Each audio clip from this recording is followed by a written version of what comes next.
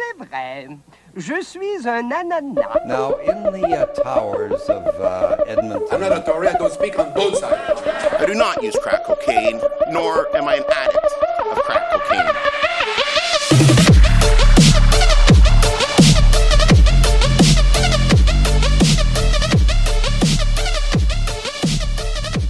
Hey everybody, welcome back to Fat, French, and Fabulous. I am Jessica, and I am absolutely ready for another Janelle episode, and I am just covered in blood. Hooray! I'm Janelle, and I'm not covered in blood. Should we? Or Yeah. is this what we were doing? Is this the dress code? I thought we were getting into the ambiance of the thing, and just liberally coating ourselves in blood. Just full carry? Does it have to be pig's blood? Full on. Just Yeah. the blood of I your probably should choosing? mention, like, you can choose whatever blood. Costuming blood, yes, acceptable, but only if you can't get the real stuff. You know, it always looks so fake, especially when it doesn't dry right. Any wise person worth their salt will catch you in a minute with costume blood. It's too red. No vegan alternatives. It's the real thing or nothing. Yeah. Anyway, I actually am covered in a couple flecks of blood. Do I want to know why? Because when I got home today, my sister's dog was so excited. She wagged her tail so hard, she cut it. And then, because she was still so excited, she continued wagging it so hard that she sprayed blood all over the house. Oh, So, I mean, there's some blood. There's some blood. oh, we don't deserve dogs. We don't. She was just so excited, she could not stop exsanguinating. I've never loved or cherished anybody enough to cover the house in my own blood as a celebration of their return from a brief absence. I've never been like, man, it's been 6 days. Let me just bleed everywhere for a second. I'm just gonna shake my blood all over the house. You know, it's a very special connection between human and animal that I think is hard to replicate anywhere else. Just sometimes we wear their blood. That's Yeah, sometimes you end up with just a little bit of their blood all over your calf. it's true friendship. God damn it. Intimacy. Yeah. Yeah. Well, last time I did a topic, I promised you that next time we would have quadruple homicide. And so, by God, you shall have quadruple homicide. And there shall be Well, quadruple death. Quadruple death. death. Plus a bonus disappearance. So don't say that I never give you anything, because I'm about to give you nightmares. And nightmares Yeah. are technically something. You might think that you're ready for this topic, but none of us are ready for this topic. You'll never be ready for No. this topic. Your dying day, your loved ones hovering about you, you will think back and you will go like, yeah, still not okay. You need to go stop right now and go hug somebody, right? Like, I don't care if you're on the bus. You need to hug a stranger on the bus. Have a huggable person at the ready. Because this is the last time that you will not flinch away from human contact. So you need to cherish that. Savor the touch of another living, breathing creature while you can. Yeah, it's time for And savor their blood. Because as we've learned, that's true love. always ask affirmative consent before you taste someone else's blood. It's an important thing. Always. Always. And get some blood checks. That's No, that's Easy also transmission that's that also way. oh my god, please do not contract hepatitis from Jessica's advice. This is not a Please medical do not. podcast. Please do not let cannot Jessica be give you responsible hepatitis. for that. I don't even have hepatitis.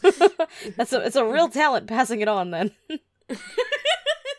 I break down barriers every day. Oh my God. You know, that's the real glass ceiling. No. Just the inability for people without hepatitis to give hepatitis to people who, to give other people hepatitis. That's a ceiling that should remain firmly intact. Mm. God. So yeah, this is gonna be a 2-part episode. So it's gonna be a 2-part reminder that the world is a joyless void of untold horrors that can claim you at any time. Yeah. Which is what Double dose. what you came for, I think. Existential angst.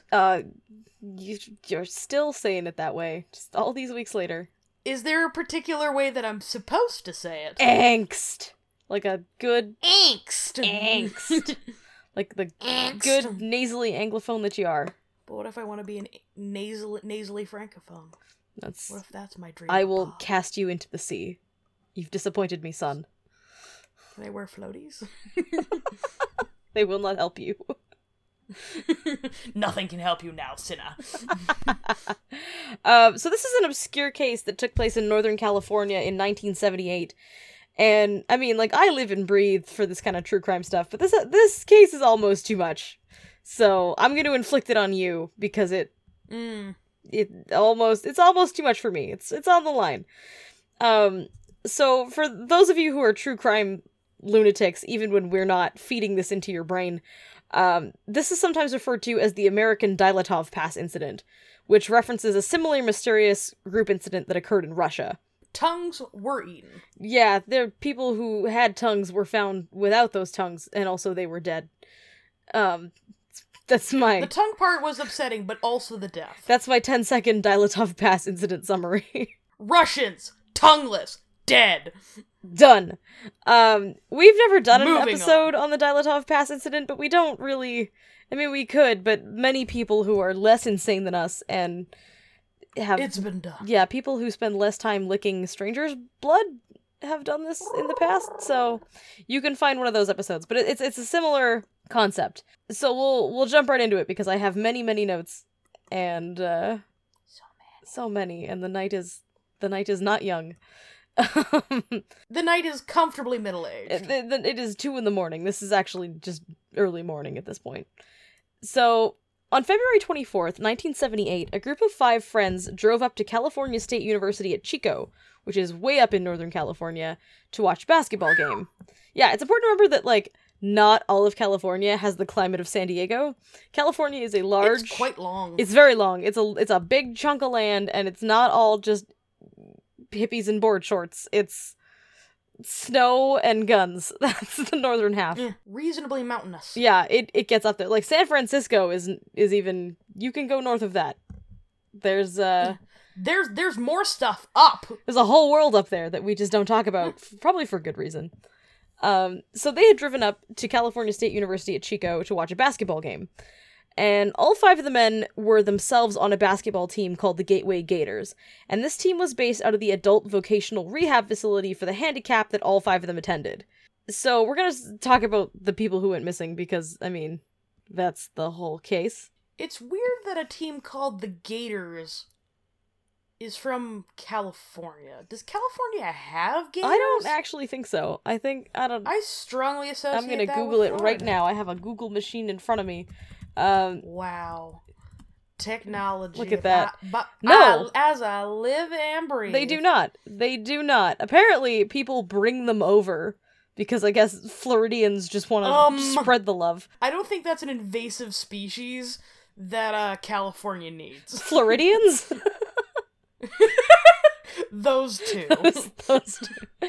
Yeah, apparently they shot one. They shot a 4-foot-long alligator in California, and they had some thoughts about that one because it was brought into California by a random Floridian. They just picked that shit up and geckos are bad enough. Yeah, no, there's isn't that like the Floridian equivalent of just bringing your purse dog, just like a 4-foot gator, just stuffed in a little tote bag with a bow on its head? That's oh my god, we need to check on Florida. Put a bow in a gator, keep it in some burlap. Yeah, we need to check on Florida as a state more.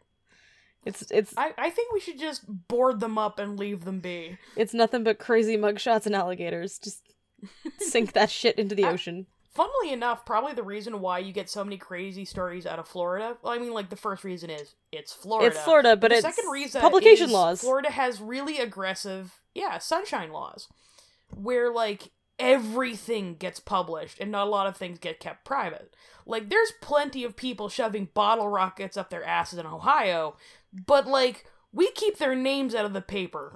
Ohio hides their shame. As they should. Awesome. Hide it. Great. So all 5 of the men lived at home with their parents at the time of their disappearance, and they were between the ages of 24 and 32.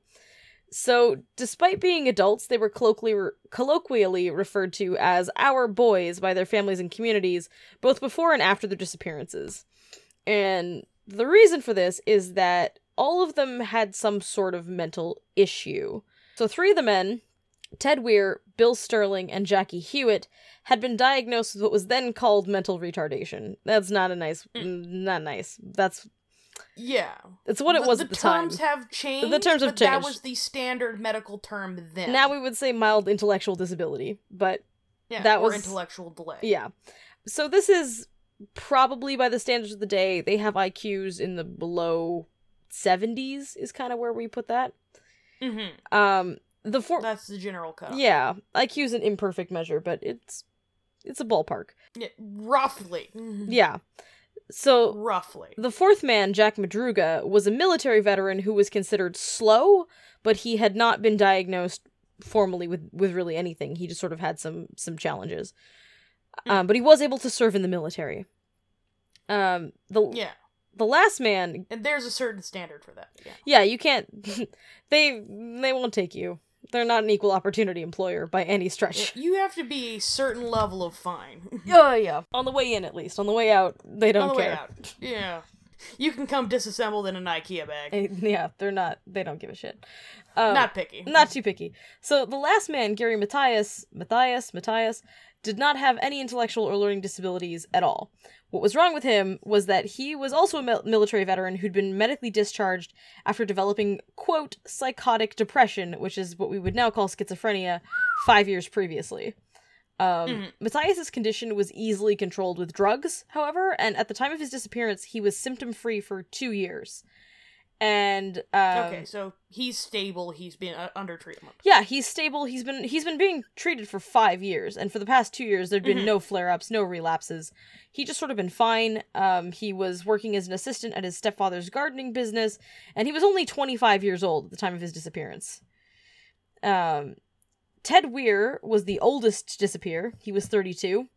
He was a former janitor and snack bar clerk before his parents made him, quote, retire because they were worried that his slowness was affecting the snack bar customers, which... That sounds like a euphemism. Yeah, that's exactly how it was phrased. I don't know what it means. I don't know what it means. But that sounds like someone's not telling me something. Yeah, I don't know what that means. That's exactly how they phrased it. That strongly smacks of older person trying to talk around something they really don't want to say. They said his slowness was causing problems. I don't know what kinds of problems they were, but he got to retire at the age of 32, so he's doing better in life than I will ever do. He's ahead of the ball. He is ahead of the ball. He's living life in the fast lane. He's got it. He was said to be handsome, chubby, and trusting. He really liked to wave to strangers and would apparently be put out for hours if they did not wave back. He was pissed. Fuck you, and your non-waving. Rude. Straight to hell. Wave at him. Yeah, you have to wave at this man. His best friend in the world was Jackie Hewitt, who was the youngest in the group. And Ted Weir used to get a kick out of phoning up his friends to just read them funny names out of the phone book, which is a fantastic hobby. And for you kids listening at home, adorable. Yeah, phone books are actually a thing that you still get, and then you immediately recycle them. So, they still exist, but instantly. Mostly they're used to be torn in half at the gym to prove that you have many muscles. Just to show how tough you are. Yep, that was his hobby. He would pick up a newspaper, which is also a thing that used to exist, or a phone book, and just call up his friends to read them the funny names, which is a phone call I would appreciate getting. I'd be into it. Well, actually, it depends on how long it is. I can handle depends on the quality of the funny names, too. I can handle about 2 minutes of just excellent phone book names. And then you're done. This friendship is over. Yeah, that's the cutoff line for me. Get out of my sight. Like, I have a friend who has an objectively adorable rabbit, but they keep sending me photos of it, and after about the third angle on the rabbit, I'm just like, cool, stop or I'm blocking you. It's gonna be rough for you when my dog arrives. I've recently adopted a dog, but I'm still waiting for her to arrive into the country. She is a rescue Chihuahua, which is the only way to pronounce that breed. And absolutely. Chihuahua. I'm just gonna say that to somebody in public, and they're gonna think that I'm mildly brain damaged. But I prefer Chihuahua. Chihuahua. Yeah, I'm gonna dress her up in tiny little outfits and send you pictures all day, whether you like it or not. So fight me. I will with my mind. Fight my 6-pound dog. Probably I can't. weighs less than the rabbit. So Jackie Hewitt was the youngest of the bunch at age 24, and he was the shyest of the group. He apparently used to trail his best friend Ted around like a shadow, and Ted was fiercely protective of him. What's really adorable is that Ted would always dial the phone for him whenever he had to make a phone call, because Jackie did not like to do it. Chivalry is not It's not dead. As we mentioned, Jack Madruga was the one who did not have a diagnosed disability. He was just considered sort of slow, but he was a former Army vet who'd been recently laid off from his job as a busboy, and he had a driver's license. He's actually the one who was driving the car on the day that they disappeared. His best friend was Bill Sterling. Bill Sterling was one of the ones who had been diagnosed. He was a staunchly religious man, and he used to spend hours at the library reading scripture so that he could go to mental hospitals and speak to the patients about finding Jesus, which is kind of... It's nice to have hobbies, I guess.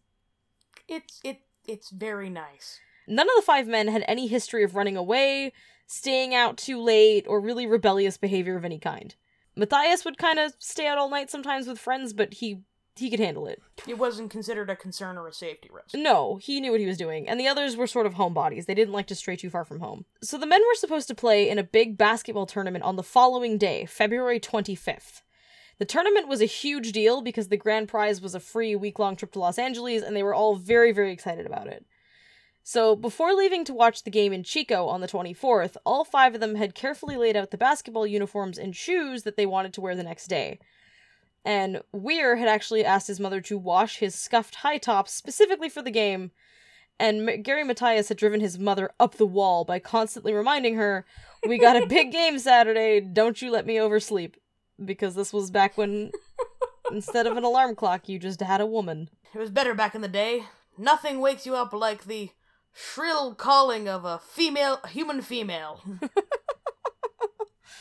That's great. Now I just get woken up. Better, more natural than those fancy alarm clocks and their radium. I just get woken up by the screams inside me. They just build up throughout the night. I just think to myself, 8 o'clock, 8 o'clock, 8 o'clock, and then I just open my eyes and there I am. It's like time travel, but unidirectional. You're like a bird from an Edgar Allan Poe poem. Quoth the raven, "Get the fuck up." Excellent. But basically, there was no way that any of these boys would voluntarily blow off or miss this tournament. This meant a lot to them.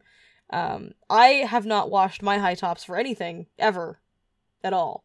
Oh, no. Not a chance. Heaven forbid. No. They're... Washing one's shoes? I wear them till they decompose around me. They are mere tatters.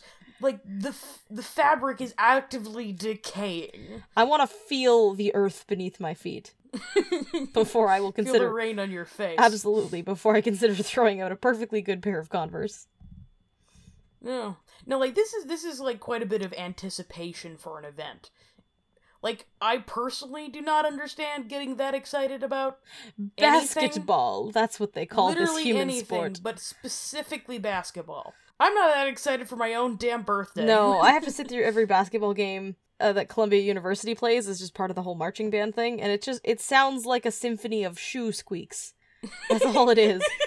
Skit. I'm like, that's enough of that. This is an auditory component to this sport that I do not enjoy. No, that is unfortunate. It's too much. So the game at Chico ended at 10 p.m. with a victory for the visiting team, which was the team that the men had been there to support, so they were all very excited. And afterwards, the group piled back into Jack Madruga's turquoise and white 1969 Mercury Montego, which looks exactly like every other car made in the 1960s. They all... boxy as hell. Yeah, they all just look like pointy shoe boxes, and they were made out of nothing but lead. Yeah, this is back when Gath was cheap and people just didn't care about wind resistance. Yep. My father... I will drive through the wind. Yeah, my father still has his 1969 Toyota Thunderbird. It's just slowly sinking the floor in the family garage. Memory. You get about a piece of history. 4.5 feet to the gallon. It's a great car. So they piled into the Montego to begin... half the speed of smell. Oh yeah, basically. What's really important to know about these cars, to keep in mind, is that, like, old 1960s muscle cars are not meant for off-roading, and this will become very relevant. Decidedly. Yeah, if you're going off-roading and you have a choice between a 1969 Mercury Montego and literally anything, just Go off-roading in a Corolla. Volkswagen. Yeah, anything. Anything at all. A go-kart. Push the limits of the Fiat. Like, just... Like, you could literally pick a Pinto, a car that actually exploded, and you would be better off. Because it's like, it's a car that's about as aerodynamic and low to the ground as a skateboard, and weighs 4,000 pounds. Like, there's no... This is a glorified concrete block on wheels. If your driveway is at too steep of an angle, you're gonna hit the bumper. Like, it's not great. They like the car real low to the ground. This is an ego car. It's not designed for versatility or utility. Well, it's designed for the 1960s. It's designed to take your girl to make out point. Like, you're going to the chocolate shop. Like, if you live a life in idyllic 1969 Riverdale, then you're... Yeah, where all the roads are flat and all the sun is shining and no black people are allowed to be in town after Yikes! sundown. I did not make that joke, and it happened anyway. I let the record show that I was not at fault. I did not make a fucking sundown town I joke. have a certain view of the 60s. The moment it was available. Alright. And only a certain type Tell of person... me I'm wrong. Yeah, you weren't driving to the voters' booth if you weren't white. Oh god. So they piled into this flashback to a more racist era, although there was less than a 10-year-old car at the time, to begin the 50-mile drive home. So all 5 of the men that night were dressed in, like, light clothing, which I should have specified as light as in not meant for winter, not light as in they were all in matching linen pantsuits. Off cream colored. It's very nice. There's a lot of pastels. Yeah, no, not that. Although it's the 70s, so God knows. Neon's a bit more likely. The burnt orange. Wood paneling. I assume everybody in the 70s was just wood paneled like their houses. Yep. Wood panel your house, wood panel your car, wood panel your cat, wood panel your mom. Wood panel. Versatile It's material. classy. It's good. None of the men were particularly outdoorsy Wood people. made of vinyl. Great. That's awesome. Scratchy. They had no intention of spending time outdoors on this trip. Ted Weir didn't even bring a coat. He just sort of showed up, as is. So before heading home, they stopped at Bears Market, 3 blocks from the University Stadium, just as it was closing. So there they purchased a Hostess cherry pie, a Langendorf lemon pie, a Snickers, and something called a Marathon bar, which was a caramel chocolate bar, which was actually the precursor to the Cadbury Curly Whirly bar. Marathons were discontinued in 1981. All of this is just mouth noises to me. These are just, alright, you hate confection and childhood joy, I forgot. I've never seen either of those items sold. It's because, there's a reason for that. It might be, what? Well, I mean, you didn't exist prior to 1981, that's an important reason. True, but were they even sold in Canada? Curly Whirlies are currently sold in Canada, but they are in the imported goods aisle because they're a UK product. The USA currently has an import ban on Cadbury products, so if you are an American and you were not of a chocolate-eating age before 1981, you have never had one. You poor unfortunate soul. It looks like a piece of DNA made out of caramel and chocolate. It's delightful. Dangerous. I know. Against the law. The clerk at the store remembered them clearly because they arrived just before closing, and the clerk was irritated about them keeping the store open later. So the clerk was annoyed, so they specifically remember these men. The men also purchased 2 Pepsis and a quart and a half of milk, which is the most Jessica road trip provision available. All of this, honestly, this entire list of 2 pies, two candy bars, some soda, and milk. It's basically your grocery list. That's just what I eat. Nothing like unrefrigerated milk for a long car ride. Throw some blueberries and cream in that, and that's the Jessica diet. How are you alive? I literally don't know. I actually, speaking of lukewarm milk, my father, God, on a recent road trip, expressed distress multiple times at how, sometimes he'll be about to throw something away that's been in the fridge for a while, and then he'll come step upstairs and find me eating it. Oh God, Jessica. So my new nickname apparently is the Iron Stomach. Oh, you're like a human goat that craves blood. Oh no. Are you just having my poor 60-year-old father look me in the eye and just go like, what did I do wrong? How are you not dead? What are you? I just want to ask, like, are you eating blueberries and cream in the car? Like, are your parents driving and they just hear, like, and it's just you drinking half and half straight out of a bowl? Last time it was mashed potatoes.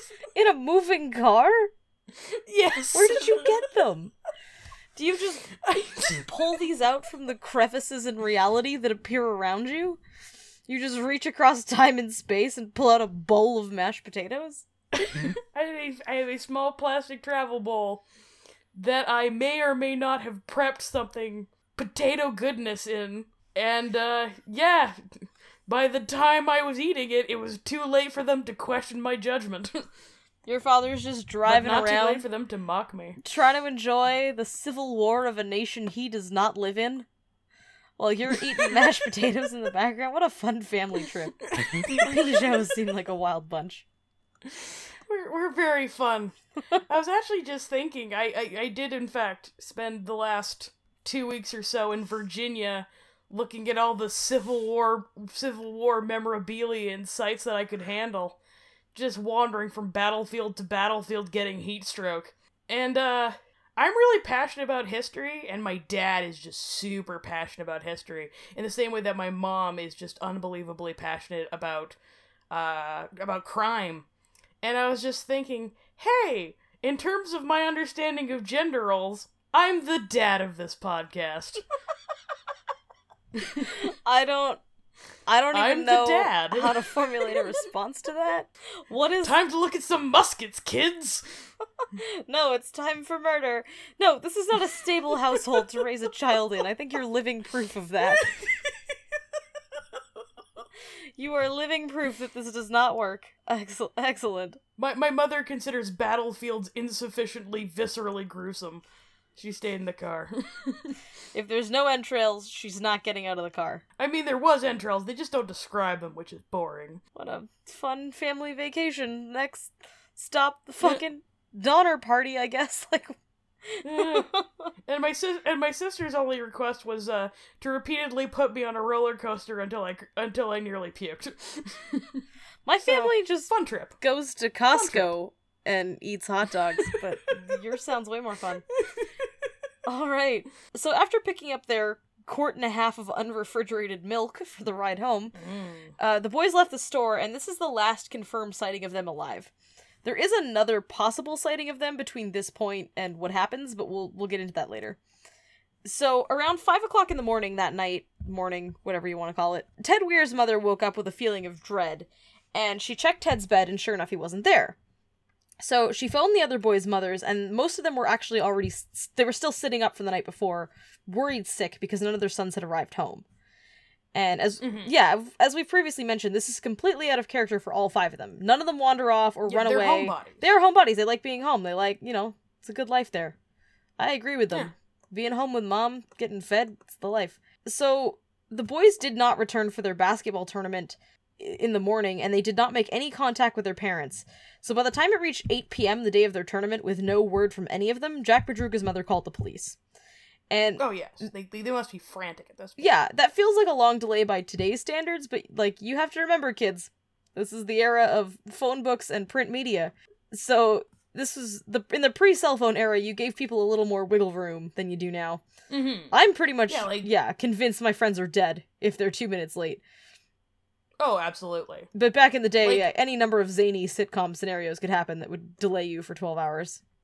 Mm-hmm. Like, you could absolutely just end up in a situation where, like, we lost, there were no phones, and there was a traffic jam. Sorry, Ma. That's an entire possibility. Whereas, like, in the modern day, like, people text me if I don't show up within a 2-minute radius of when I said I would. If you are not actively streaming your life on Facebook Live, I assume that you've died. You're dead. Yeah. anytime that I am not currently communicating with somebody over the internet, they might as well be deceased to me. Mm-hmm. I'm like a goldfish or a developmentally delayed baby. Just People don't exist to me the moment they leave. We're still working on object permanency. Got the master's degree, but object permanency is a tricky one. I mean, Derrida, I understand. The existence of people beyond my line of sight, not so much. No, it's too much. It's too Actually, complicated. Fuck Derrida. I hate him. All right, you can work that out with him. I hate him. Okay. So, another full day went by without any word from the men, and the police began to take a serious interest, and started searching the roads that they might have traveled on. On Tuesday, February 28th, they located Jack Madruga's car. And this is the last part of this case that is going to make any goddamn sense. At all. The continued existence of the car. It all comes back to object permanency. It's very important that you grasp this, Jessica. Oh, you're not replying? Car? I think you've ceased to exist. Yes, Jessica, cars exist. Every second that passes, the universe is created and destroyed once more. Alright. Got some strong coffee in you this morning. I don't drink coffee. It gives me paranoia. Oh, good. You already believe that the world is destroyed and reborn every second, so I don't think we can afford... That's a hill we cannot afford to go any further down. We cannot cede any more ground here. The car was located 70 miles from Chico, but it wasn't on any of the roads that the men would have taken to get home. Instead, it was out on a remote rural mountain road. The car was partially stuck in a snowbank, enough that the tires would have spun, but it wasn't really stuck. 5 men could easily have pushed this car free. And the car... It was just sort of like... wedged in there. Minorly inopportune. Sort of mildly beached. Mm. But, you know, we grew up in a snowy area. They're stuck and they're stuck. Like a toddler in in a wading pool. They're currently on their back, but they'll be up in no time. You could just tip them over. Just they'll be fine. like the proletariat crabs. Which is an obscure reference from an earlier Flip them episode. right. It's not how idioms Don't worry about or it. people work. The car was still in perfect working order. It still had a quarter tank of gas. The keys were missing, but police were easily able to hotwire it right on the scene, which is another thing that you could do in the 1970s, kids. Now they try to design that out, but back in the day. Yes. You could also make a Pinto into a bomb by just lightly tapping its rear end. So it was a fun time to be alive. Yeah, you used to be able to just rip the wires out of your dashboard and start your car, but now Siri will yell at you because your car's a computer. She watches you. She listens. She legitimately does. She does. She actually does. This is, for once, not just me being creep. I do this podcast within microphone range of Siri, and my Google ads are horrifying. It's getting weird. Yeah, it keeps showing me abortion clinic ads, and I think it just knows that I shouldn't reproduce. It doesn't know what I'm up to, but it knows it doesn't want children brought into my life. See, I just always get Zionist ads, encouraging me to claim my birthright in Israel. So... Ah, yes. Peugeot. 'Cause the noble Jewish surname.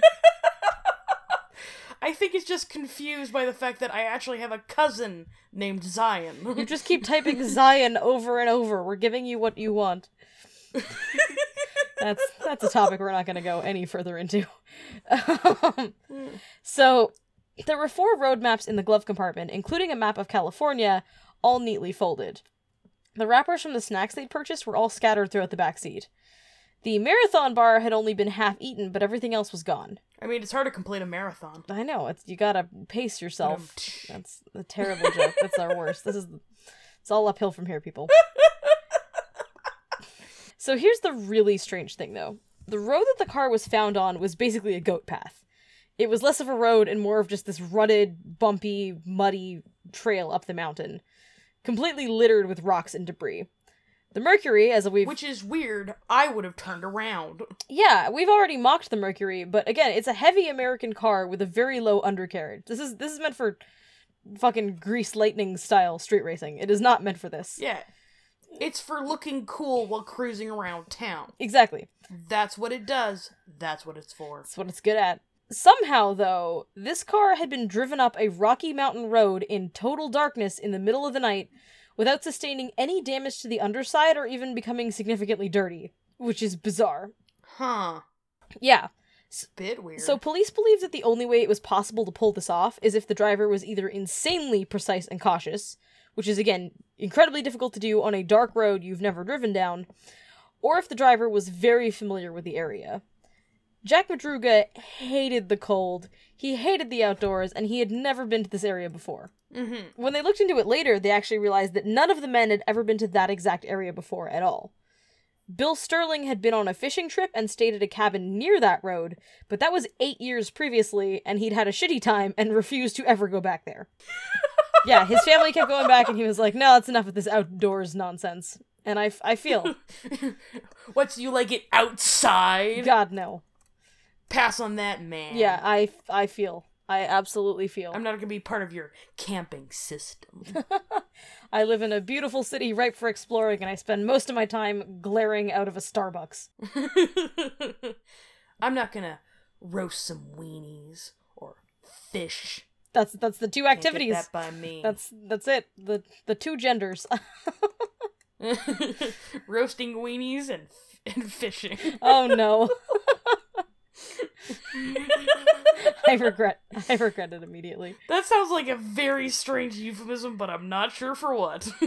I don't have the time or the emotional fortitude to explain it to you. Even if you did, I don't think I have the capacity to understand. Nope. So there's no way that any of these men were secret backpackers either. Like I said, Matthias had a habit of sometimes staying out all night, but these men led very predictable, very scheduled lives. Their time is well accounted for. They're almost always with their parents. Yeah, when they're not with their parents, they're with their friends, or they're at their vocational their rehabilitation thing. So it's important to remember in general going forward that these were not men who craved adventure. These are not crazy 20-somethings who are going on late-night adventures at the side of a mountain. These are men who crave routine and predictability. Yeah, they stayed home at night with mom and dad. In general, people with intellectual disabilities need a lot of routine in their lives. They don't like sudden or unintended interruptions into their plans, generally. And if you... No, like, the increased complexity is distressing, and it makes it harder for them to cope with day-to-day life. Yeah, they have a routine, and if you disrupt it, it can take you days to fully recover. They like to know exactly what's going on, where they're gonna go, what time things are gonna happen, where they're gonna be. Not all 20-somethings are overgrown frat boys who are down for a spontaneous late-night woods adventure. No, like, these are guys who prefer life to be predictable and comfortable. Yeah, absolutely. So, the weather turned hostile shortly after the car was discovered. And 2 days after the car was found, a huge winter storm dumped a full 9 inches of snow on the area. Police were forced to pretty much suspend the search after several search team members nearly froze to death after their snowcats became stuck in drifts. And a snowcat, by the way, is a type of winter all-terrain vehicle. The searchers did not... I'm already disappointed. I know, they did not literally ride mountain lions into the mountains. That would have been badass, and that's if I ever go missing, that's how I want to be found.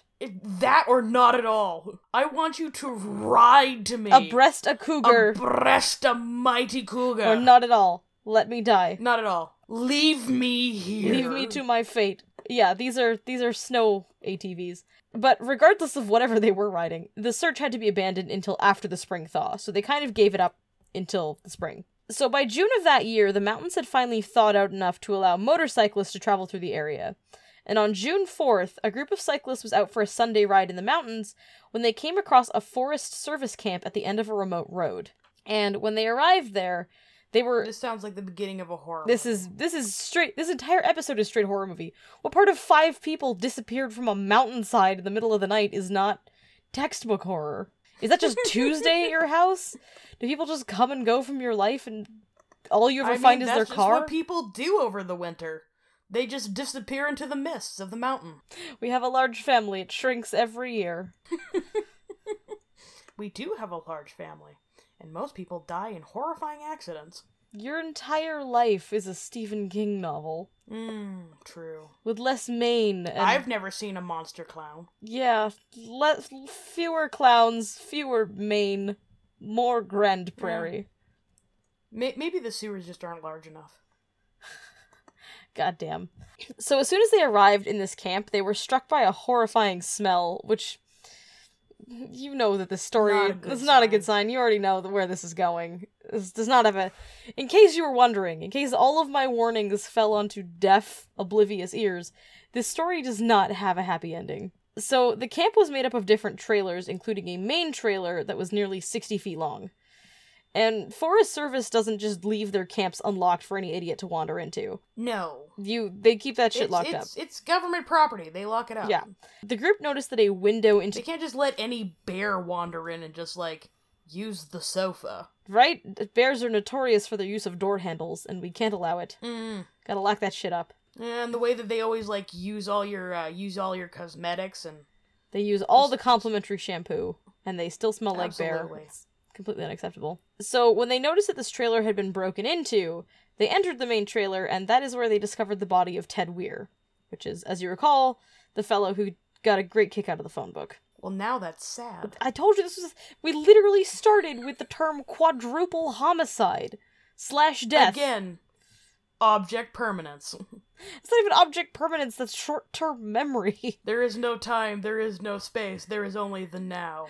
I have a podcast with a human goldfish covered in blood. Wonderful. Stay with us here, because this is gonna get real weird.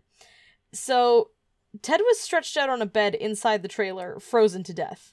Frozen / starved.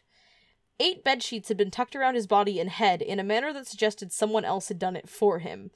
The pathologist who examined him said that his feet were probably in far too much pain for him to really move, let alone wrap himself in 8 bedsheets. His leather shoes were missing, and his bare feet were badly frostbitten, incredibly, incredibly damaged. The bedside table contained Ted's nickel ring, which had his name engraved on it, along with his gold necklace, his wallet, which still contained all of its cash, all the original contents, a partially melted candle, and a gold watch that did not belong to any of the 5 men. The watch was missing its crystal, which, for you kids out there, you're learning a lot this episode. It's been a real blast from the past. A watch crystal is the... Babies learning their history. Yeah, if you're ever pretentious enough to own a Rolex, which is the only real purpose we have for wristwatches today, status symbols. Just bragging rights. I don't even, do people with Rolexes today even bother to wind them, or is it just jewelry now? Can we just admit this is jewelry? It's purely a fashion It's man jewelry. Statement. Your crystal is the glass piece over top of the face that keeps you from poking the hands to try to make time go faster. Yeah, in a regular watch, it would be called, the lens or the glass. Here, we use crystal. Because it's a gold watch. But yeah, we're not done. It's gonna get weirder. It's just gonna keep getting weirder. We're just going down and down this rabbit hole. So, in life, Ted had been a heavy man by 1970 standards, weighing in at around 200 pounds, which is... today, not so heavy. No, not so much. The body on the bed, however... Sprightly. Yeah, it's a dad bod, as we would call it. Dad bod. So, the body on the bed was thin, and it was estimated that Ted had lost around 80 to 100 pounds before he died. Oh. This is not post-mortem decay. This is in life. He lost 80 to 100 pounds before he died. Skeletal. Yeah. His face also showed significant beard growth, and taken together, the beard growth and the weight loss, they estimate that Ted survived for around 8 to 13 weeks after his disappearance. Oh no. He was alive out there for 2 to 3 months, slowly starving and freezing to death. Unfortunate. Yeah, a little unfortunate. At first, though, there was no sign of the other men. So, search teams who combed the site the next day, however, came across 2 more of them. Madruga and Sterling's remains were discovered on June 5th, around 8 miles from the trailer, lying on opposite sides of the road that led to the Forest Service camp. So they were between the car and the trailer. On either side of the road, Madruga's body was lying on its back facing upwards, and they figured that post-mortem he was dragged by animals toward a stream because he'd been partially consumed. This is a gross episode, by the way. I probably should have warned you 40 minutes ago, but this is not going to be a good one. I've been eating pasta this entire time. That's my favorite pod. Gotta get my podcasting carbs in. Energy.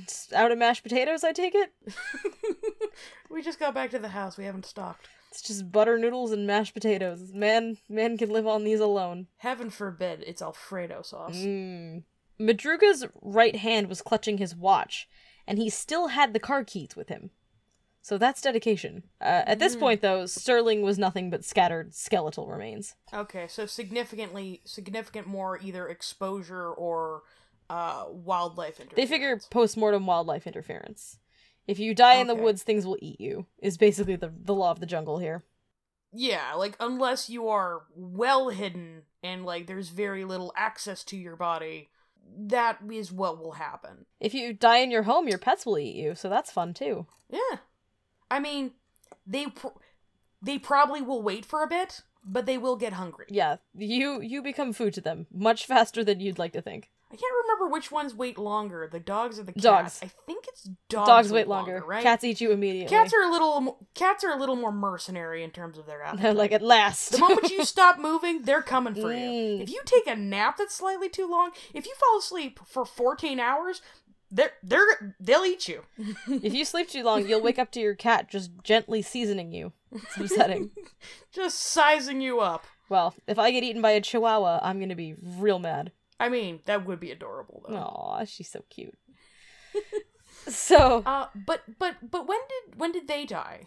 well, Did we know? we'll kind of get in. This is all theory because we don't really know what happened. This is sort of, we found bones in the woods and we're extrapolating.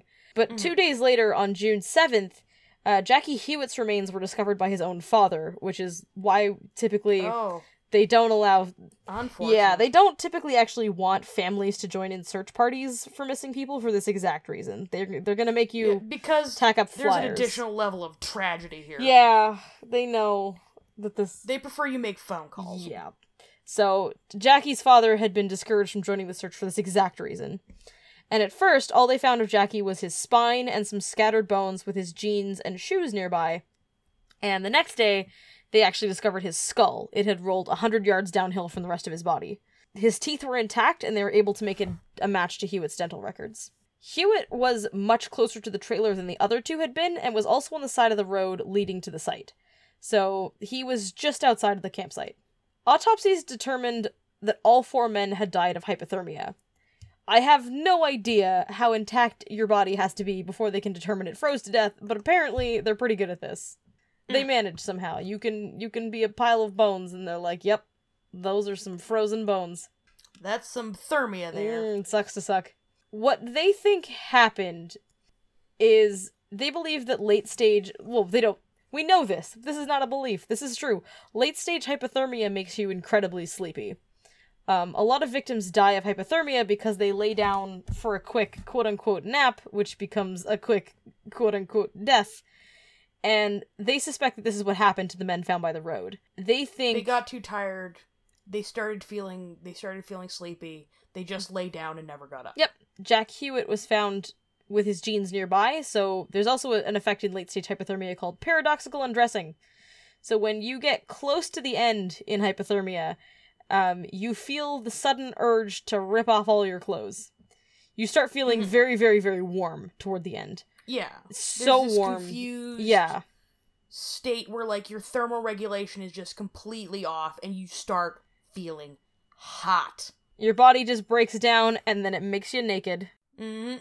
So they think that they succumb to hypothermia. This isn't like a sexy stripping thing. This is your brain just completely losing all grasp and having all of its wires crossed. Yeah, this happens when you put a human brain in a freezer for too long. It makes you want to strip your clothes off and then die.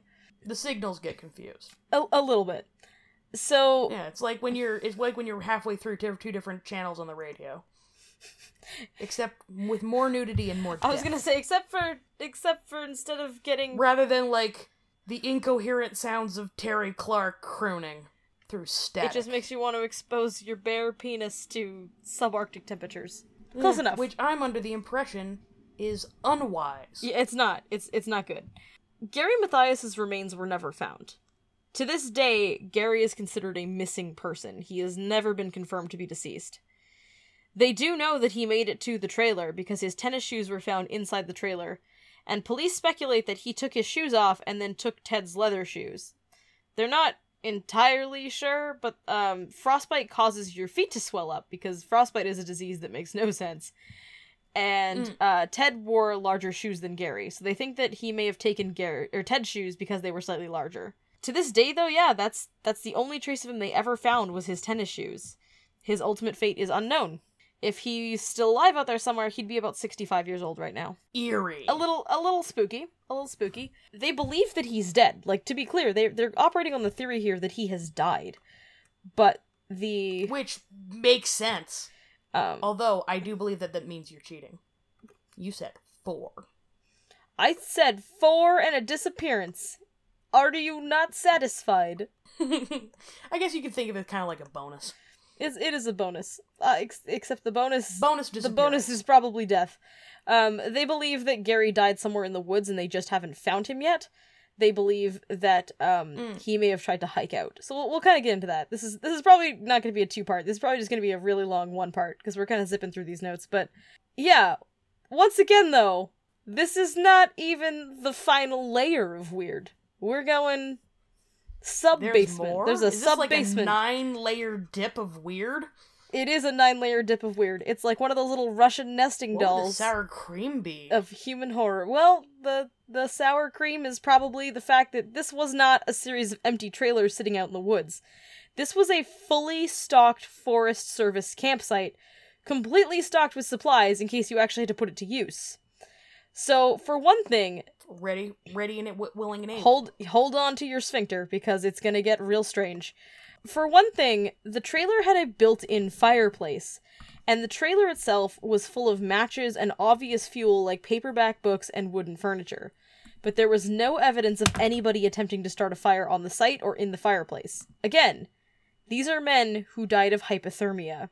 Furthermore, there was a shed outside that contained a huge propane tank that was hooked to the trailer. Literally all they had to do was turn the valve to on, and the trailer would have had gas and heat. And again, all 4 men died of hypothermia, on or near a campsite filled with fuel, even though that we know at least probably 2 of them were alive for 13 weeks or more. Oh boy. The trailers also contained supplies of heavy clothing that foresters would use to keep warm, but none of it had been touched. Yeah, like, my first thought would not be to use the 18 bed sheets if there's, like, heavy woolens and propane nearby. Yeah, there's parkas and there's that kind of stuff nearby. And yet they never take any of it. And, like, we do know that, like, that like, a lot of these men have some mental difficulties, but, like, your first thought in walking into a building is, like, is there a way to make this building warm? But, I mean, these are not men who are helpless. These are men who require a little extra help, but, like, it doesn't take a lot of survival skill to realize that you should set some books on fire if you're cold. Yeah, like, there's matches right there. That, like, the mere fact that, like, these men have held jobs. They are fully capable of completing complex tasks. They were fully expected to go away for the weekend on their own and to come back. Yeah, like, they play on a basketball team. These aren't helpless people. Yeah. They've got basic stuff. And again, Gary Mathias makes it to the trailer. We know this. His shoes are there. We're pretty sure that he survived to the trailer. And he's the one with the treated schizophrenia, Yeah, right? he has no intellectual disabilities. So he's functionally normal. He's ex-military. He knows what he's doing. Mm-hmm. There was also no attempt made to cover the broken window with anything, even though it was definitely letting cold air and snow into the trailer. They didn't try to board it up. They didn't put a sheet over it. Nothing. Also, to keep the weird coming, there was a shed full of food provisions on the premises, and the men actually did access the storage shed, and they opened around a dozen canned rations, and presumably ate them. But there was another locker inside the same shed that they're already rummaging through, and they're already eating stuff in there. There was a locker in that shed that was filled with enough dehydrated meals to last 5 men an entire year, and it had been completely untouched. Yeah, and we're not done. This elevator of crazy goes all the way down. One of the cans that they found had been opened with an Army-issue P-38 can opener, which is something that you need to be trained how to use if you don't want to maim the can or yourself. It looks like it does. It looks like it's mad at you. It looks like a weapon of war. It was made by the army for the army. It does. It looks like it's an awl. Like Yeah, you like, should be. it's like a soldier's trench shovel back in World War II. It could double as a weapon. It's needlessly esoteric, needlessly proprietary. You need training how to use it. It's a fucking can opener, but it looks like something you would use to, like, punch holes in a sturdy buffalo hide. Like, it doesn't make any sense. But it was used perfectly to open one of the cans, which means that most likely Matthias survived long enough to make it to the campsite and start opening rations. So Ted was not on his own here.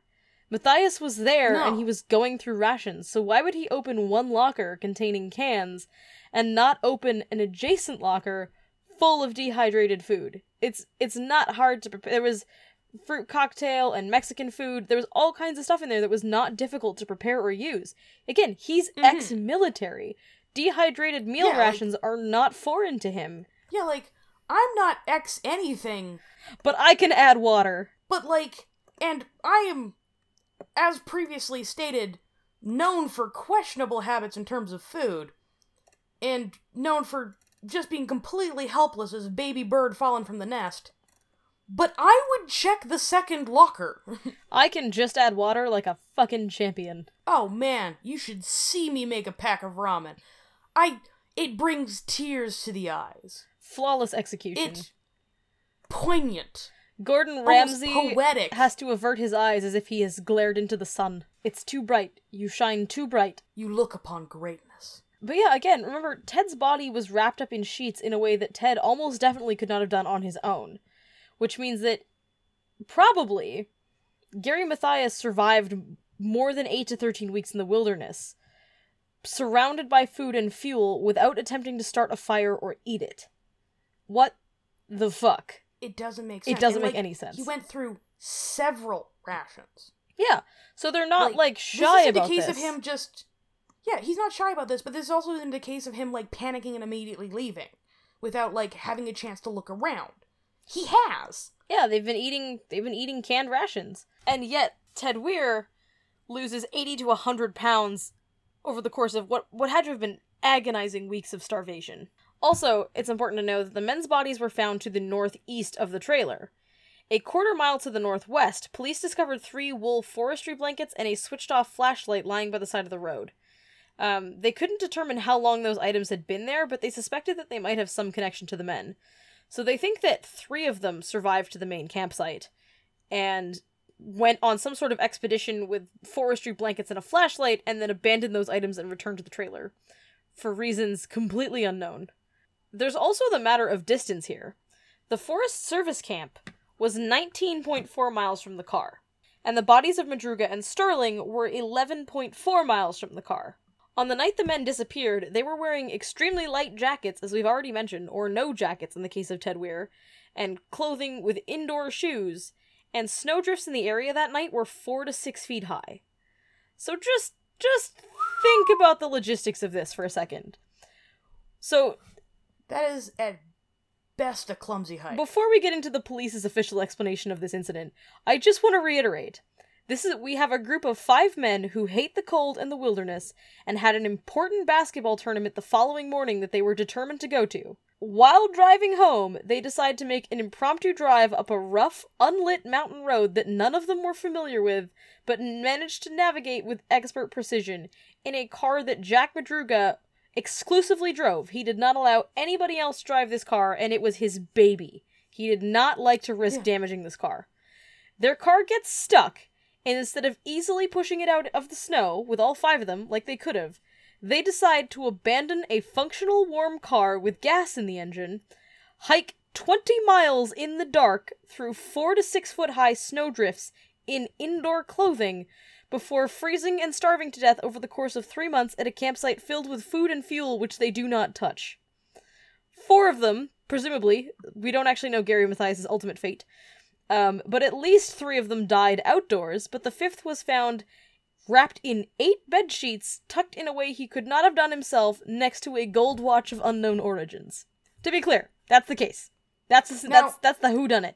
I'm not gonna say that I have a sterling reputation for sanity, but that is bug nuts fucking insane. Right? I have limits, but normally when I'm like... That is nuts! When I'm like out of control nuts, I'm like, okay, I'm like drunk in Union Square by myself at 3 a.m. and I need to go home. Like that's my normally... You know, Janelle needs to call it a night, needs to tap out, needs to head back into the warmth. Sometimes I think, man, maybe I should go to Staten Island, but then the insanity passes and I come out the other side. You come out wiser, more knowledgeable, but somehow No, changed. you don't go into Staten Island. You just don't. You come to your senses and you avoid that fucking island.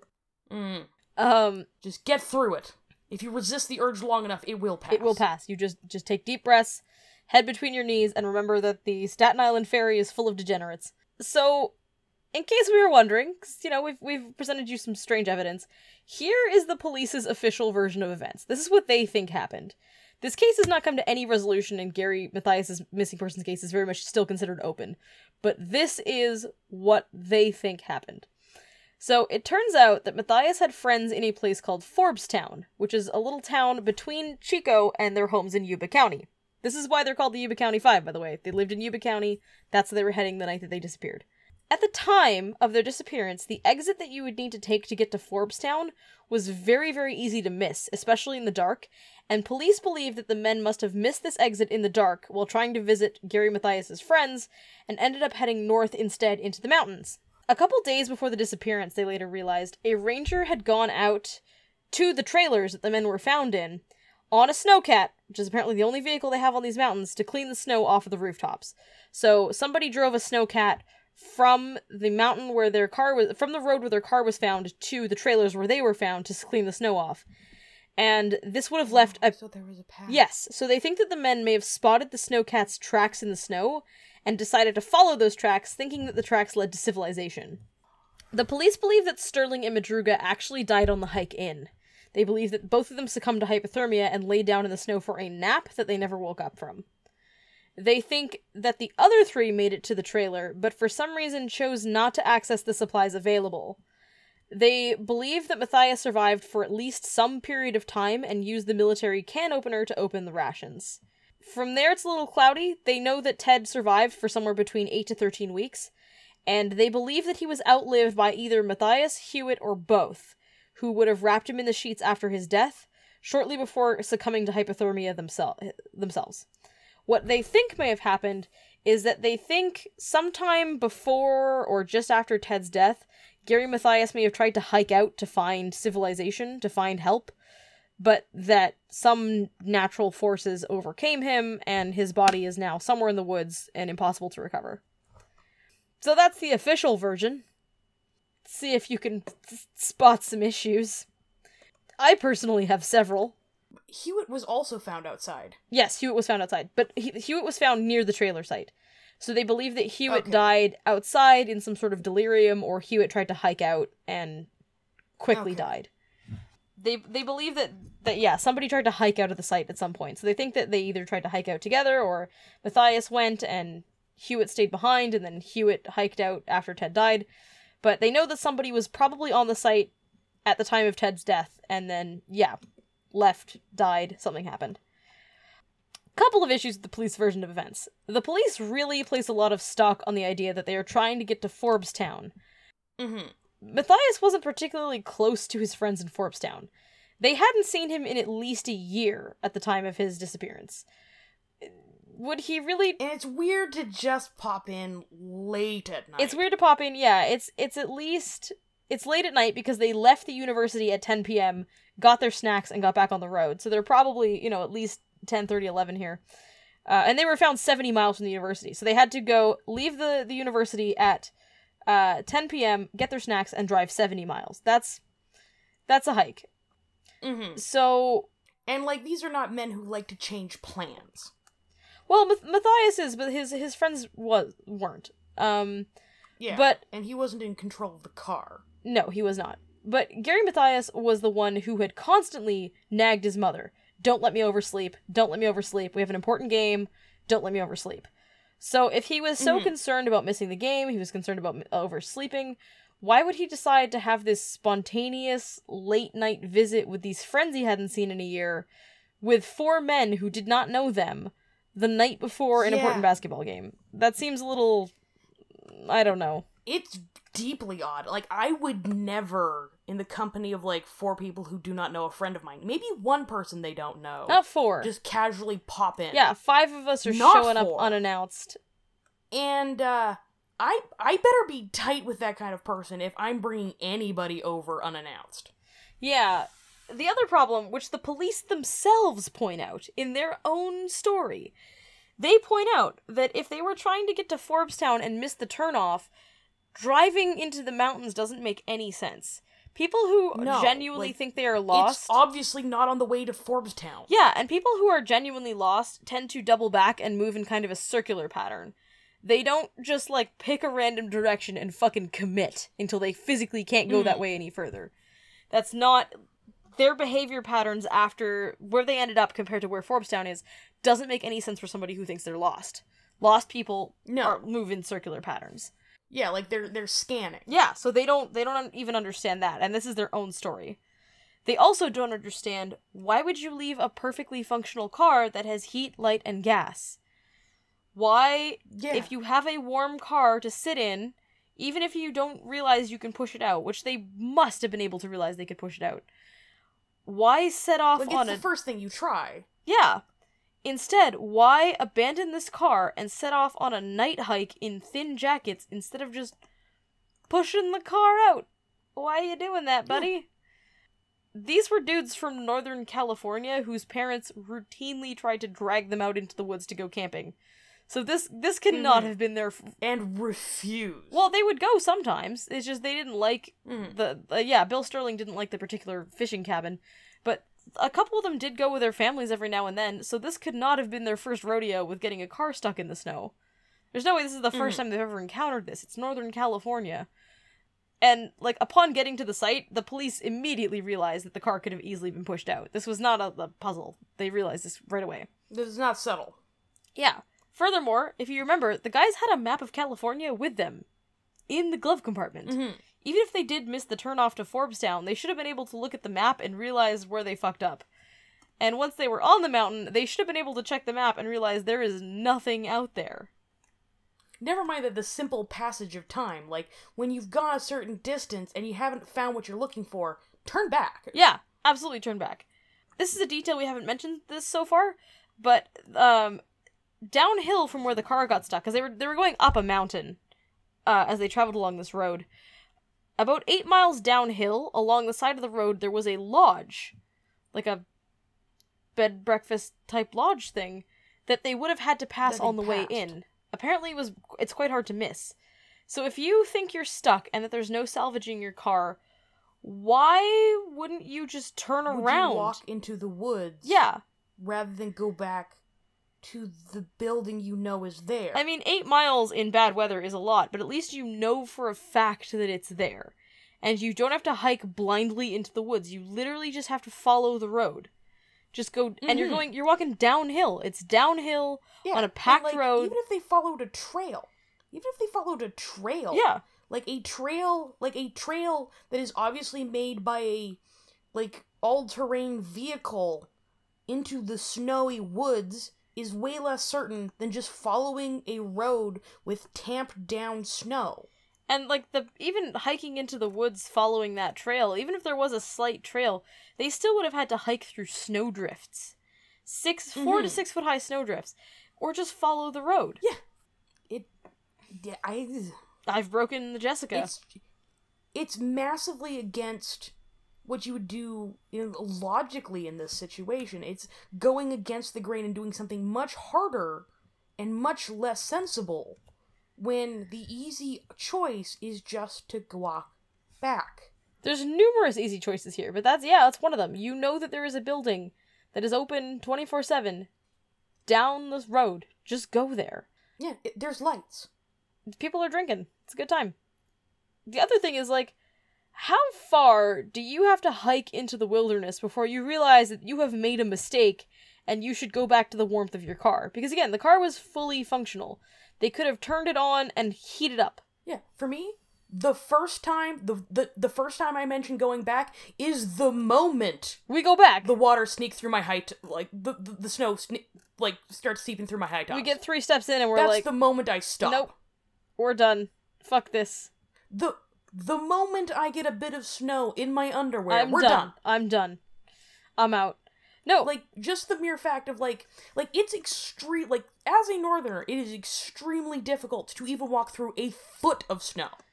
2 feet, like, is very difficult, like, it's exhausting. Yeah, this is hard going. Exhausting. It's cold. This is hard going. It's hard going. I feel It's miserable. unbelievably put out if I have to walk up a slightly inclined sidewalk in Manhattan, the most urban place on earth, in good weather. That's inconvenient for me. I don't like it. I will go somewhere else in the city to avoid having to do this. These guys are And voluntarily hiking in indoor clothing, without jackets or proper shoes, through 4 to 6 foot high snowdrifts for no apparent reason. And as badly frostbitten as Ted was, and as, you know, like, you have 2 men who die along the way. They don't start feeling sick right before they die. They don't just be like, bleh, like, all at once. They start feeling real bad quite a bit earlier than that. I've told my story on this podcast before about my brush with hypothermia, and it is not a good feeling. It does not feel good. Nobody is No. like, yes. Feel real bad. This is not, you're not fucking chasing this dragon. People are not intentionally giving themselves hypothermia for the thrill. You feel shitty and cold and heavy. And then you It's not a fun try to high. lie down and die. It's not a fun high. This is not, people aren't playing the hypothermia game like they're playing the knockout game or the choking game. Like, this is not a fun thing. There's no rush here. These are people who hate hiking and are not equipped for it. Do you really keep hiking until 2 of your friends literally drop dead in front of you and then keep on hiking another 8 miles? Like, at what point does someone in the group suggest, like, hey, this was a poor choice. We should go back to the car and just sit in it and warm up. Because it's available. We can do that. That's the thing we can do. But apparently not. Yeah. There's, again, even in the official police account, there's also no explanation for why... For the watch. Oh, for the watch, yeah. They've never explained whose watch that is or where it came from. They've never located who that could have belonged to. But there's also no explanation for why they don't touch the supplies. No. These guys are out there for 2 to 3 months. Like, what are they doing for 2 to 3 months? What do? Do they just look at each other all day? Are they just walking around the woods? Just having philosophical conversations in the dark, dank, cold cabin. Like, just the fact that, like, they don't board up the window. Like, even if something was there and then got blown away, it's odd. And, like, they're out in the woods. There's nothing to do. I can fucking ransack. No. I get real bored in an hour and start ransacking things. These guys are out there for months. I for the longest time thought that I was incapable of the emotion of boredom, but it just turns out that my attention span is so short, I'm literally not even aware of getting bored before my attention immediately turns to something else. Oh, I'm like basically Like- a purse dog with separation anxiety. If I'm left alone, I just start destroying things. So, You just start tearing up the cushions and eating the couch. It's genuinely weird that you wouldn't explore the entire thing. yeah, there's 2 to 3 of you, and even if Ted can't walk, there's somebody can walk. Somebody has time to rip up this campsite and Does nobody say, I'm getting really cold, let's burn something? There's a fireplace? open the lockers. Like, they've sort of, the police have offered this kind of explanation that, like, maybe they were afraid of getting in trouble. Maybe they thought that they weren't supposed to access this stuff. But, like, Sure. of all the federal agencies that Okay. exist, there's probably few that I fear less than the Forestry Service. Never mind, like, these are not, like, This is life or death. like, this is life or death. I don't think that, like, especially the men who made it there.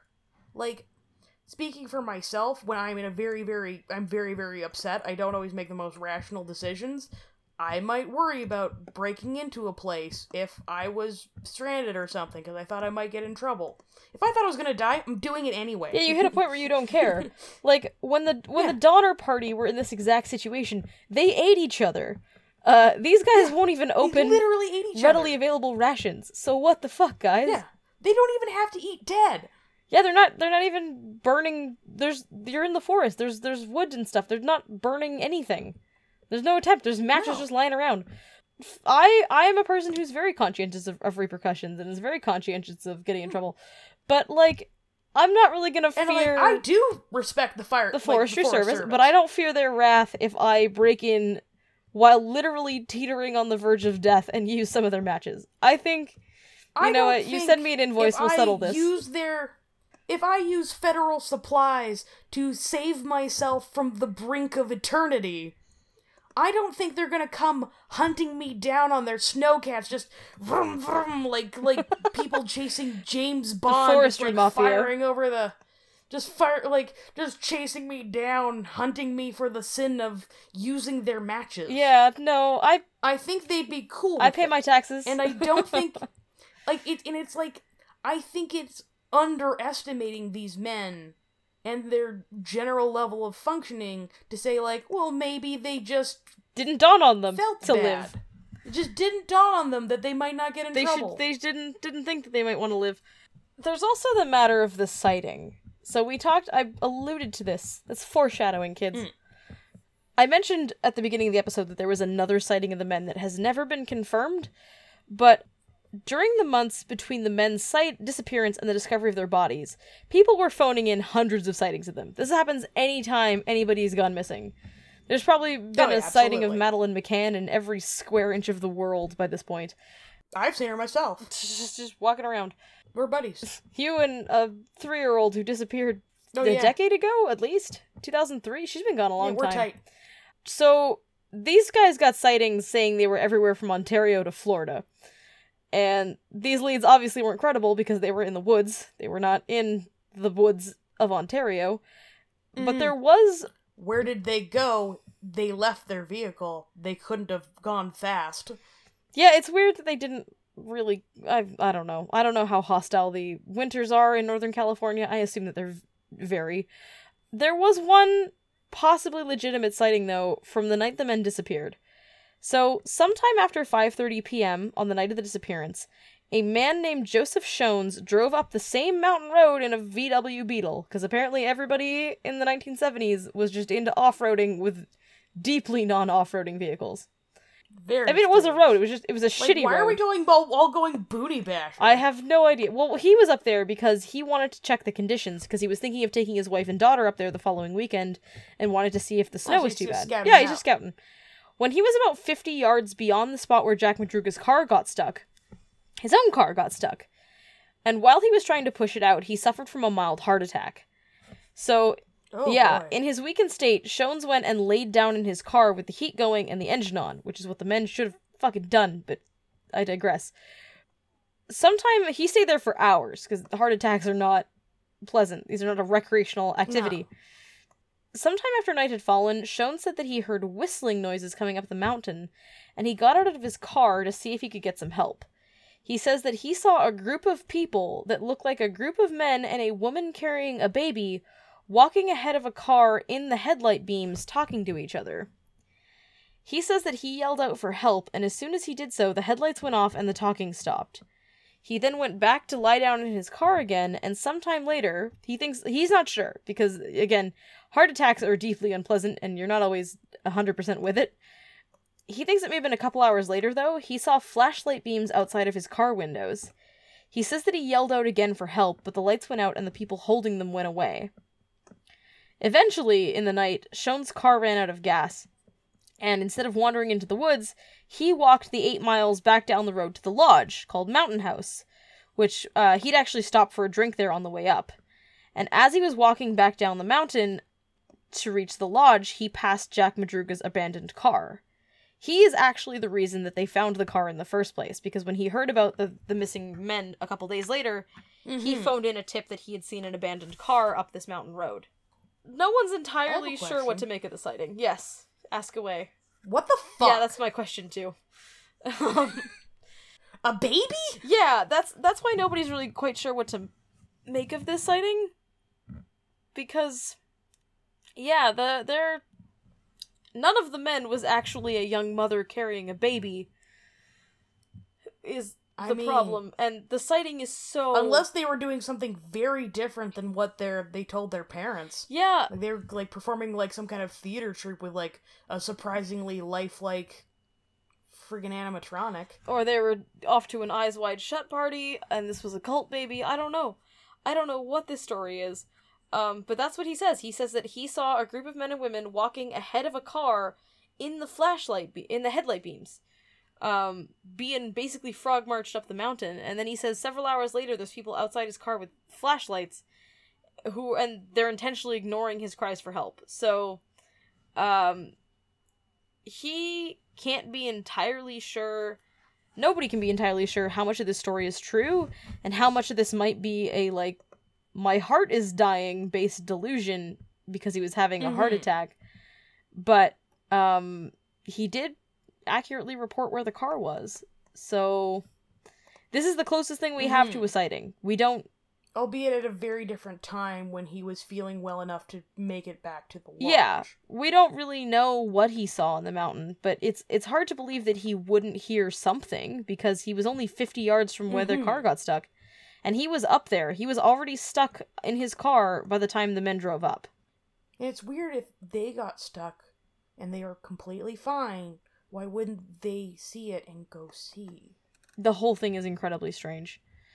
In any case, this case hasn't gotten nearly the amount of attention that I think that it should get, but for a pretty obvious and unfair reason, which we've sort of been dancing around the entire time, and sort of explicitly saying the entire time, but the reason people don't give a shit about this case is because... They're disabled. Yeah, they're disabled. The men were mentally disabled. That's 100% it. So people hear about this case, and unless you actually sit through an hour-and-a-half detailed explanation of all the different ways in which the case is strange and doesn't make any sense, your first instinct for most people is sort of to think, like a bunch of mentally disabled men got lost in the woods and then they died. It's tragic, but it's not mysterious. To which... Yeah, it doesn't seem that weird on the face of it. Like, if you tell me, like, oh, like, 5 mentally disabled / mentally ill men went out into the woods and then they never came back, I'm like, oh, that's really sad. Like, it doesn't make me curious. It just makes me sad. Yeah, I actually pitched this case to Crack.com for one of my articles, and it was rejected for that reason, that they didn't think anyone would find it mysterious, because you need to read into it an incredible amount of detail before you understand why it's mysterious. But also, fuck you, it is mysterious. Yeah. It's... And I also think you've actually managed to frighten me, which is quite the endeavor. Just crumbling what's left of that psyche. Just... I think you deserve a merit badge. Sew it on your sash. Crushing what was left of your sanity beneath my feet. Yeah, we're just sort of rehashing at this point, but again, 2 of the men were not intellectually disabled. Jack Madruga had learning disabilities, but he was not what they considered at the time, quote-unquote, mentally retarded. He had served in the military. He was ex-military, and he had a driver's license, and he could drive. He was far from helpless. I don't have a fucking driver's license, so he was doing better than me. Gary Mathias, again, the one they never found, had no learning disabilities or intellectual disabilities of any kind. He had schizophrenia, but was very high-functioning when he was on his medication, and at the time of his disappearance, he had been symptom-free for 2 years. And again, fully stable, being treated. He is ex-military, and he had a driver's license as well. So he's a fairly stable human being with friends and a job. And they know that he survived for at least some period of time. There's no reason why Gary Mathias would not have thought to start a fire that makes any amount of sense. None. And people have sort of bring up, oh, he's schizophrenic, but going off of his medication wouldn't necessarily have caused an immediate relapse in schizophrenia. No, it increases your risks, but, like, generally speaking, the reason why some schizophrenics have a relapse is for the first little while they feel fine. Yeah, and we now understand that around 1/3 of people who reach remission with medication, if they go off their medication, around 1/3 of people are just kind of fine. If you've been in remission for a year on your schizophrenia medication and you get weaned off of it, yeah, you've got about a 1 in 3 chance of never having another episode again. And even the other people who do relapse have some time. Your symptoms don't come back immediately. You normally are okay for a bit before you have another episode. So, Mathias was on a type of medication that you only took once per week. He wasn't even on a daily antipsychotic.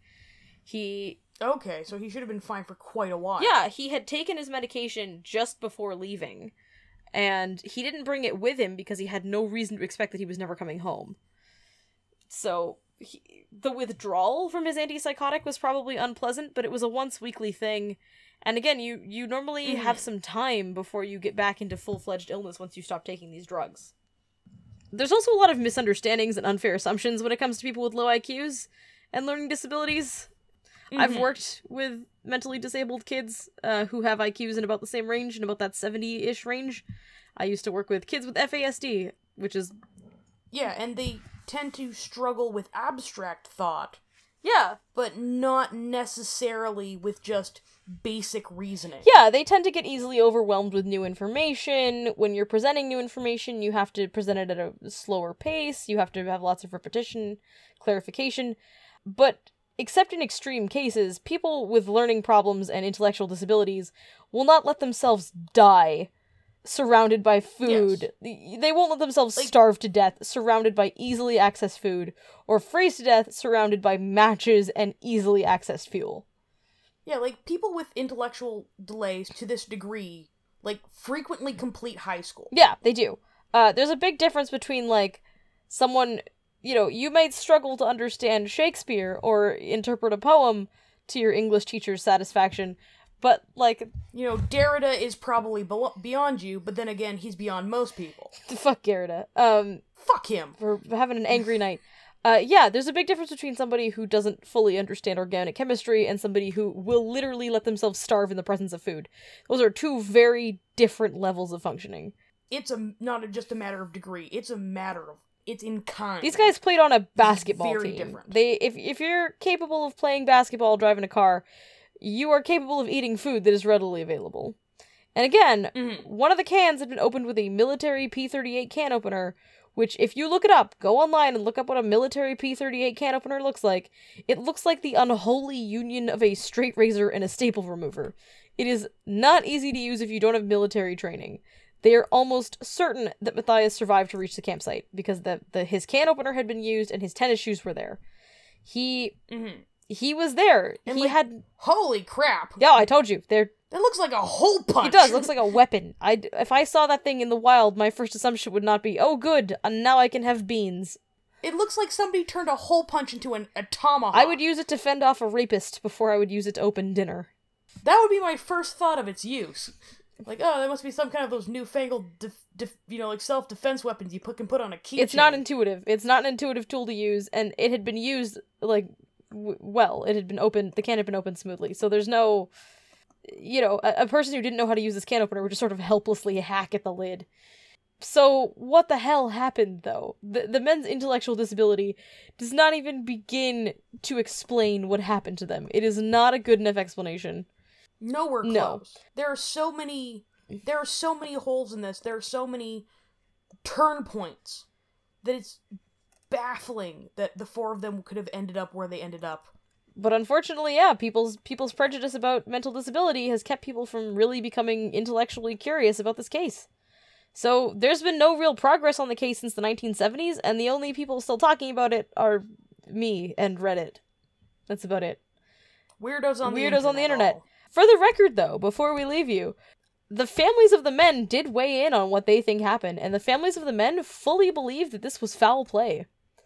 The families of the men believe that their boys would never have gone up there of their own accord. They believe that these guys were either chased or led into the woods, and I think it's Ted Weir's family believe that the men may have accidentally seen something that they weren't supposed to see, and ended up in the woods because of it. They believe that in order for their boys to do something so out of character, they would have had to have been scared absolutely shitless. They were running from somebody, they were being chased by somebody, or somebody had it out for them in some way. That's what the families think. It's hard because, like, there's no physical, like, because all of this is, like, trying to figure out the psychology of these men. Yeah. But there's a certain... that makes more sense to me. It makes more sense for them to have been frightened by something or tricked by someone than that they just kept going unless they were afraid to turn back. Yeah, The whole case is incredibly bizarre. It's all so odd. It doesn't make a whole lot of sense. But they don't believe that these men would ever have gone into these woods voluntarily. And unfortunately, we will probably never really know what happened, because this was a crime scene, maybe, that wasn't discovered until months after the events had taken place. The area was a hostile, snowy mountainside that was besieged by snow in the week that this happened, so any evidence was already immediately covered and inaccessible. And by the time they got there in June, everything was melted and the bodies were already decomposing. Creepy. Yeah, we live in a strange world. So I'm creepy. gonna go with alien brain parasites. Is that the most comforting answer? That works for me. I don't know. It's kind of there's no good answers The here. true snow cats came down the mountain to wreak their vengeance upon those who would name snowmobiles after such. Yes, possession by angry mountain lions. It makes about as much sense as the official story at this point. So, I don't know. What do you guys think? Let us know what you think happened to the Yuba County Five. Please do, because until then, we're just gonna be rocking back and forth in corners by ourselves, having gentle nightmares. The sooner we can figure this out, the sooner we can have closure. And sleep. And a sense sleep. of purpose Sweet, and hope. Sweet release. Yep. I will not feel childlike joy again until this is settled. For me, it'll be about 3 minutes. Okay, well, one of us is a goldfish, and the other is a person with a long-term memory. Mommy's bringing me chocolate milk tomorrow. I have been researching this and watching documentaries on this case late into the night for weeks, so it's already too late for my sleep. This is... But not too late for you, dear listeners. No. Well, it is now. We just made you sit through an hour and a half of that, so you're probably irreparably damaged. Whoops. So, Irreparably harmed. oops. Yeah, give us your thoughts. But that has been... Give us your theories. Give us your money. Also that. Hand over your jewelry. This is a robbery. All in the bag. Set it down gently. This is a robbery. No one has to get hurt. I have been Jessica. And I have been a deeply traumatized version of Janelle. And we are Fat, French, and fabulous. As always, thank you so much for listening to Fat, French, and Fabulous. We're really sorry about the month-long delay. It was entirely my fault, so you should direct all hate mail and severed horse heads towards me, and not towards Jessica. She had nothing to do with it. We hope that the episode was worth the wait. We hope that you like it. It's one of my personal favorite topics.